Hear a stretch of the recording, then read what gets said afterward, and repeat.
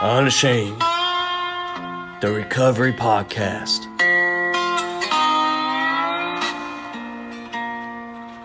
Where we are breaking the shame and stigma of addiction and recovery, one episode at a time, by having real conversations about real recovery.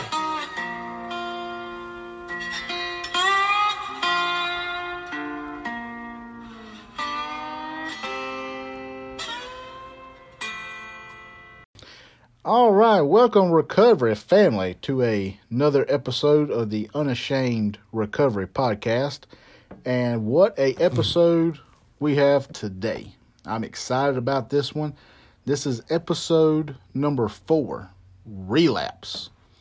And if you are anything like I am and been around recovery for any amount of time or addiction, you are very well aware of relapse. And it can happen to anybody at any time. Nobody's immune to it. And a lot of people want to say that relapse is not a part of recovery. And in a sense, it's not. You can go through recovery without relapse. Most people do not. I, for one, am thankful for my relapse. It kind of sent me down the correct road to where I'm at now. But for a lot of people, they're not so lucky. They don't make it back from a relapse. And I do not want to encourage a relapse because a lot of people do not make it back. But that's enough about me. Guys, I'm very excited to have my very good friend, Drew, that's going to be on the show with me today. He's my guest of honor. I know these last 3 episodes, y'all have gotten tired of just hearing me talk. Guest of honor.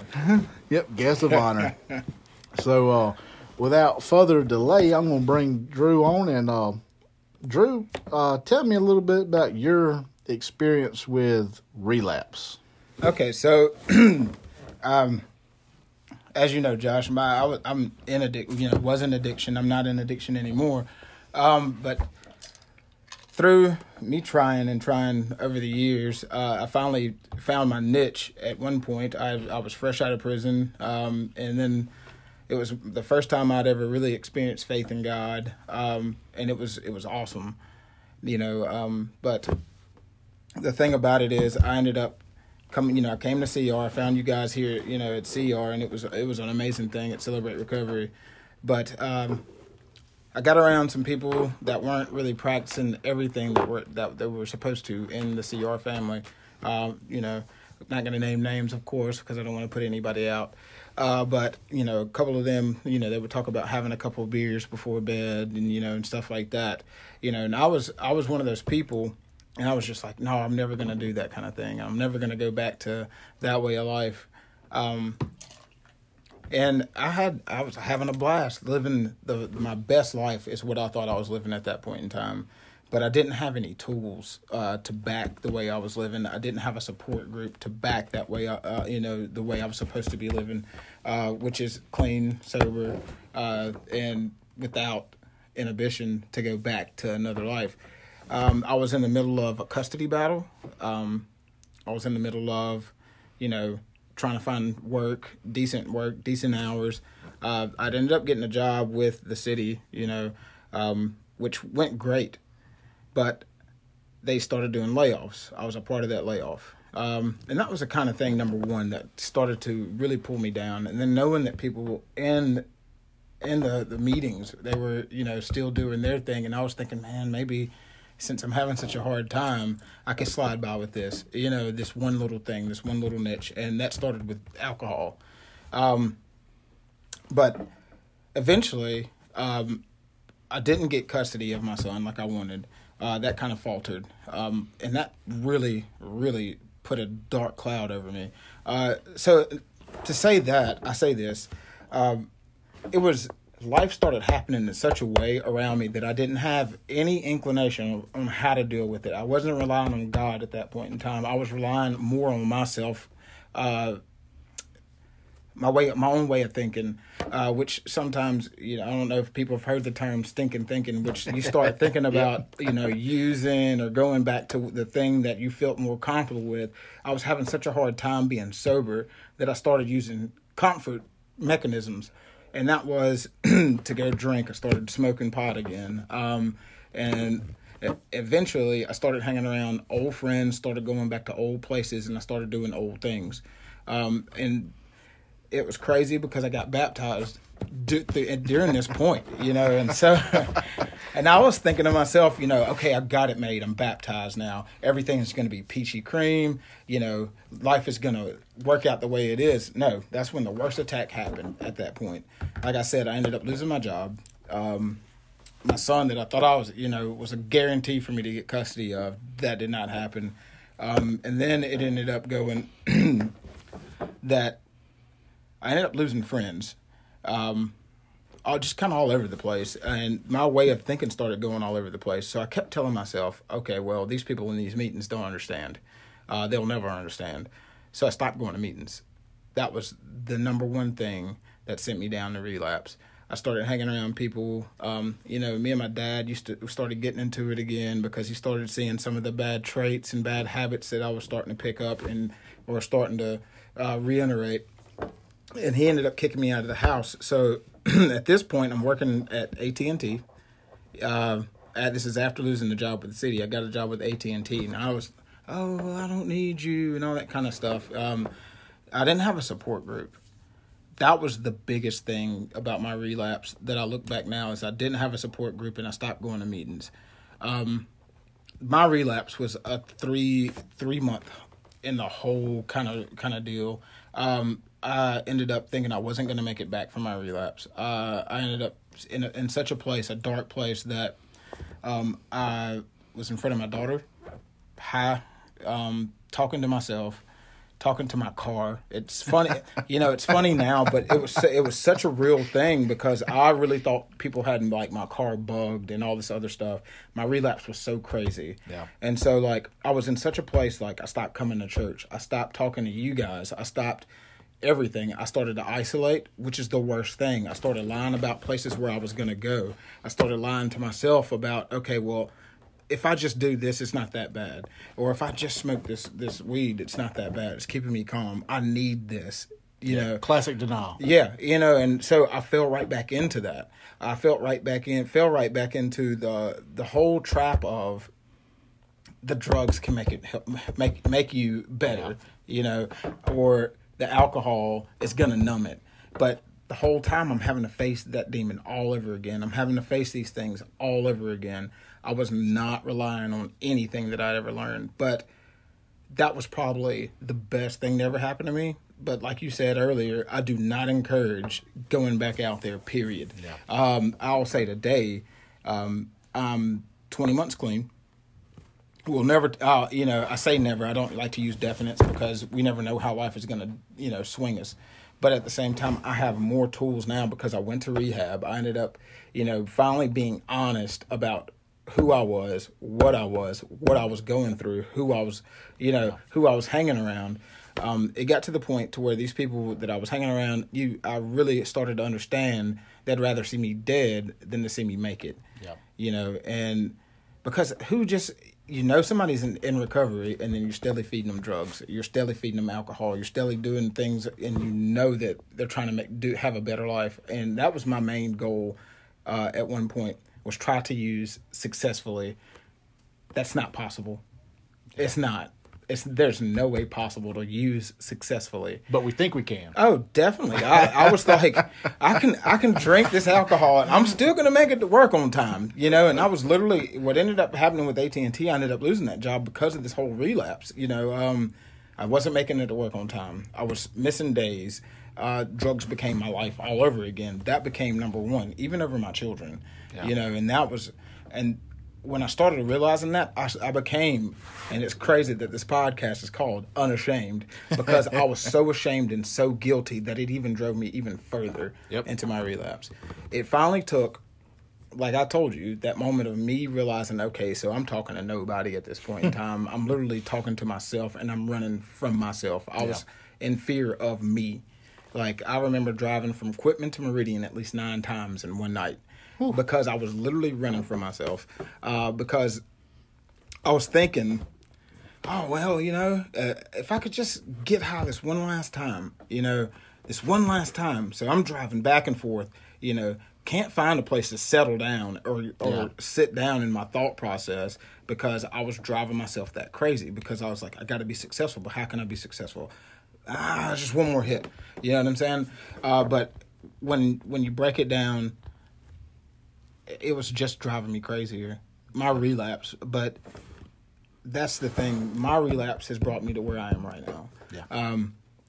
It's brought me back to meetings, back to church, back to, relying on God first and not myself first. It's brought me back into the greatest relationship I've ever had with my children. It's brought me into a place like now I'm singing at church and all that kind of stuff. Yeah, I know. I'm sorry. I get long-winded. You're good. But, and it's crazy because, like, the things that I have now outside of that relapse are the things I always prayed for.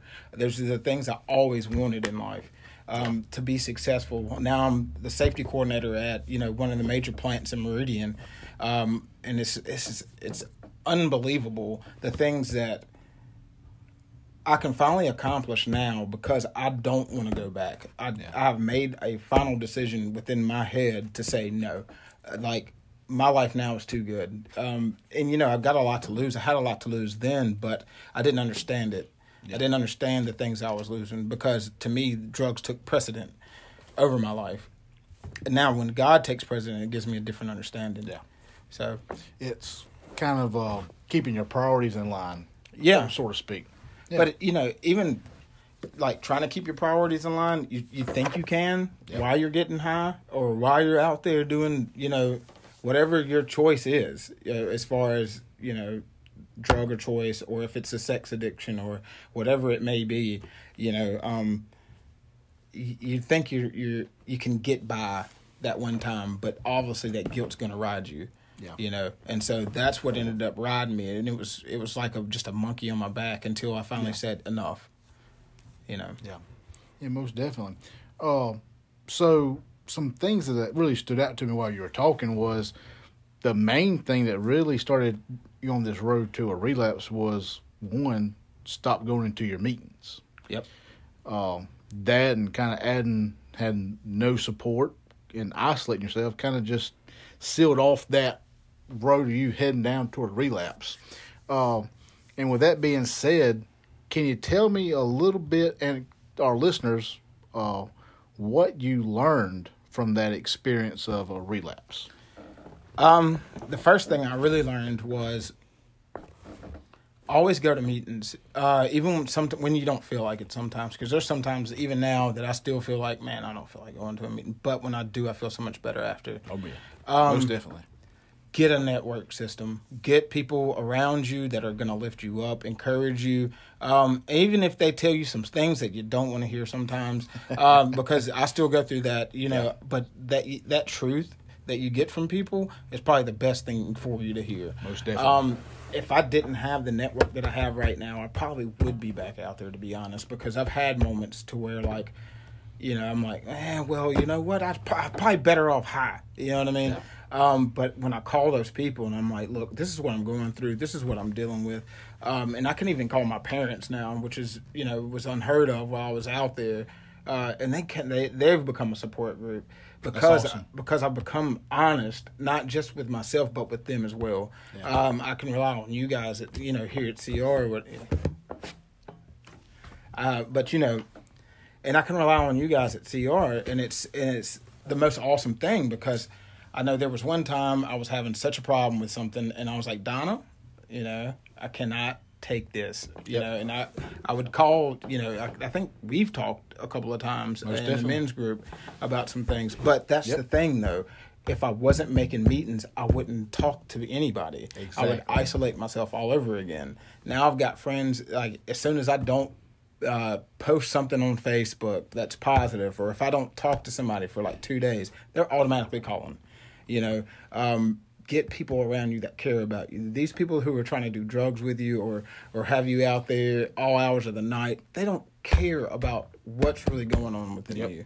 You know, the people who are always checking on you and always getting on your nerves, those are the people who actually care. They get on your nerves because they're telling you stuff that you don't want to hear. They're making you go do stuff you don't want to do. And they're saying things to you, you know, that you're just like, I don't want to hear this again. But sometimes that's the best thing to do. That's the best thing to listen to, or is that thing that you don't want to hear.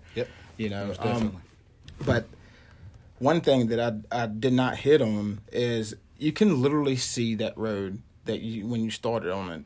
But sometimes it's so hard to pump the brakes because you're already in the downward slide.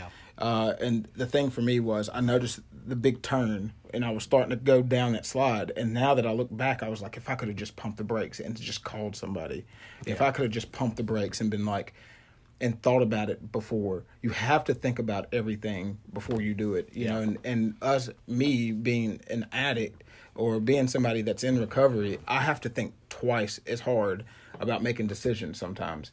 Why do you overthink it? I have to overthink it. If I don't overthink it sometimes, then I literally don't do anything. So I try to do the next right thing, and if I don't know what the right thing is, I do nothing in that moment, and I'll call somebody and talk to them. Because I noticed that when I thought I was doing the right thing, I thought I was giving myself a break, I literally sent myself into a relapse, you know. So sometimes it's that hesitation. Kind of get your mind right. You have to pause. That's I guess that's the word I'm looking for. Pause before acting. Pause before speaking. Pause before, you know, blowing up at the next thing. The pause is the big thing I've learned over the years. That's great advice. Just to pause. And I know you kind of hit on a lot of things right there, and it kind of ties into this next question. But what are some of the things that you're doing now, currently, in your recovery now, to prevent another relapse? Like because I did kind of mention the fact that there are days there. I mean, even now, with all the positive things that are happening right now, which is unbelievable again, and I'm so thankful, so grateful. There's some days where I feel like I'm not worthy enough for it, or I'm not good enough for this, or I'm not good enough for that. I have to voice it. I call it out where it's at. Admit it. Yeah, I mean, I literally voice it to somebody. Matter of fact, I talked to a friend for like an hour a couple of days ago. Not saying that I was having such a bad time, but it was just hard for me to believe that I am where I am right now. And I felt like maybe I could do more, you know. And they literally told me, they were like, "No, do you understand how far you've come?" You know, sometimes we have to hear that from somebody else because we literally think we're failures because we've told ourselves that for so long. But the thing that I really try my best to do is to stop the negative thinking first. I don't like to tell myself anything negative anymore, which keeps me on a positive mindset, and it keeps me in a positive, you know, viewpoint. And I have to change my perspective on things, because if I don't change my perspective, then I'm going to fall back into the same old rut. I like that. So that's pretty good advice. I really ain't never thought of that, having that mindset. Keep yourself in that good focus and a perspective. You know, it's kind of like you can't be in that same mindset and perspective that you were once in. You have to change that to stay in sober and stay in recovery. The greatest thing I've ever heard: if nothing changes, nothing changes. Oh yeah, I like that. If nothing changes, nothing changes. I like that. You know, if your mindset, the way you even get up and brush your teeth in the morning, when you wake up in the morning, if you eat breakfast, if none of that changes, I mean, you know, that's just little stuff. It's not, and that's one thing that I always try to tell people. It's not this one gigantic change. It's little things at a time. With me, I had to start a routine of waking up at, you know, of course, I work early. So, I mean, waking up at 4, and people are like, but you don't have to be at work till 6. Well, I have to motivate myself at some point in that morning, you know, because if I don't, and if I literally just roll out of bed and I get up and I go, at some point, I'm either going to forget something at home, I'm going to talk bad to myself because I haven't had coffee, which is my mainstay. But outside of that, it's more along the lines of I have to have time for me in the day. And right now, that is my me time. But I have to start that routine. Getting in a routine of being positive at some point, that helps. Because we're negative-minded people sometimes, and we feed ourselves a lot of things negative. And you have to think, what you feed yourself is what you regurgitate, what you spit back out into the world. So, as we speak, we become. That's right. Kind of a deal. So yeah. Well, that's a lot of good stuff you just put out. And I appreciate you sharing all that. And I hate to cut you off, but I think that's going to about wrap it up. I like to keep these episodes short. I know our listeners have a lot of stuff they got going on, and they're trying to make all these meetings and trying to do their recovery and call their sponsors and their accountability partners and pick up the kids. And so I like to keep these episodes short. Drew, I know you could go on for another 20 minutes about this. Man, it's just one of those things, I feel passionate about. Yeah, most definitely. Because I don't want anybody else to have to ever experience what I went through as far as relapse goes. And because once you get on that road, you get on such a high and you want to stay there, but sometimes when the pink cloud bursts or it disappears, all of a sudden we don't know how to deal, but well, Drew, I appreciate you coming by and talking with me and the listeners today. And guys, I hope y'all picked up a thing or two from what Drew had to say. He had a lot of good stuff to put out there. If you like this podcast and you like what we're talking about, I wish you would give us a good liking on whatever app you're using to listen to us. Share it with your friends. You can also reach out and contact us on Facebook, Instagram, Twitter. We're on all the social media. Unashamed Podcast. You can also email us. We'd love to hear from you. That's going to be at unashamedpodcast@yahoo.com. Once again, unashamedpodcast@yahoo.com. You can also find us on our very own website, unashamedpodcast.ownuniverse.com. unashamedpodcast.ownuniverse.com. And there you find the direct links to all of our social media and to our show. And reach out to us. We want to hear from you. We are always posting some great content on all of our social media. Comment on it, share it with your friends, like it. Like I said, we want to hear from you. But I hope you will tune in for our next episode, and we're going to talk about sponsors. The first Monday of every month, we drop a new episode, and so I hope you will continue to tune in and listen. And guys, with that, I believe that's going to be it. Drew, thank you for stopping by once again. And man, thanks for having me. Yeah, no problem, guys. And Recovery family, y'all stay sober. I love you, and I'll see you next time.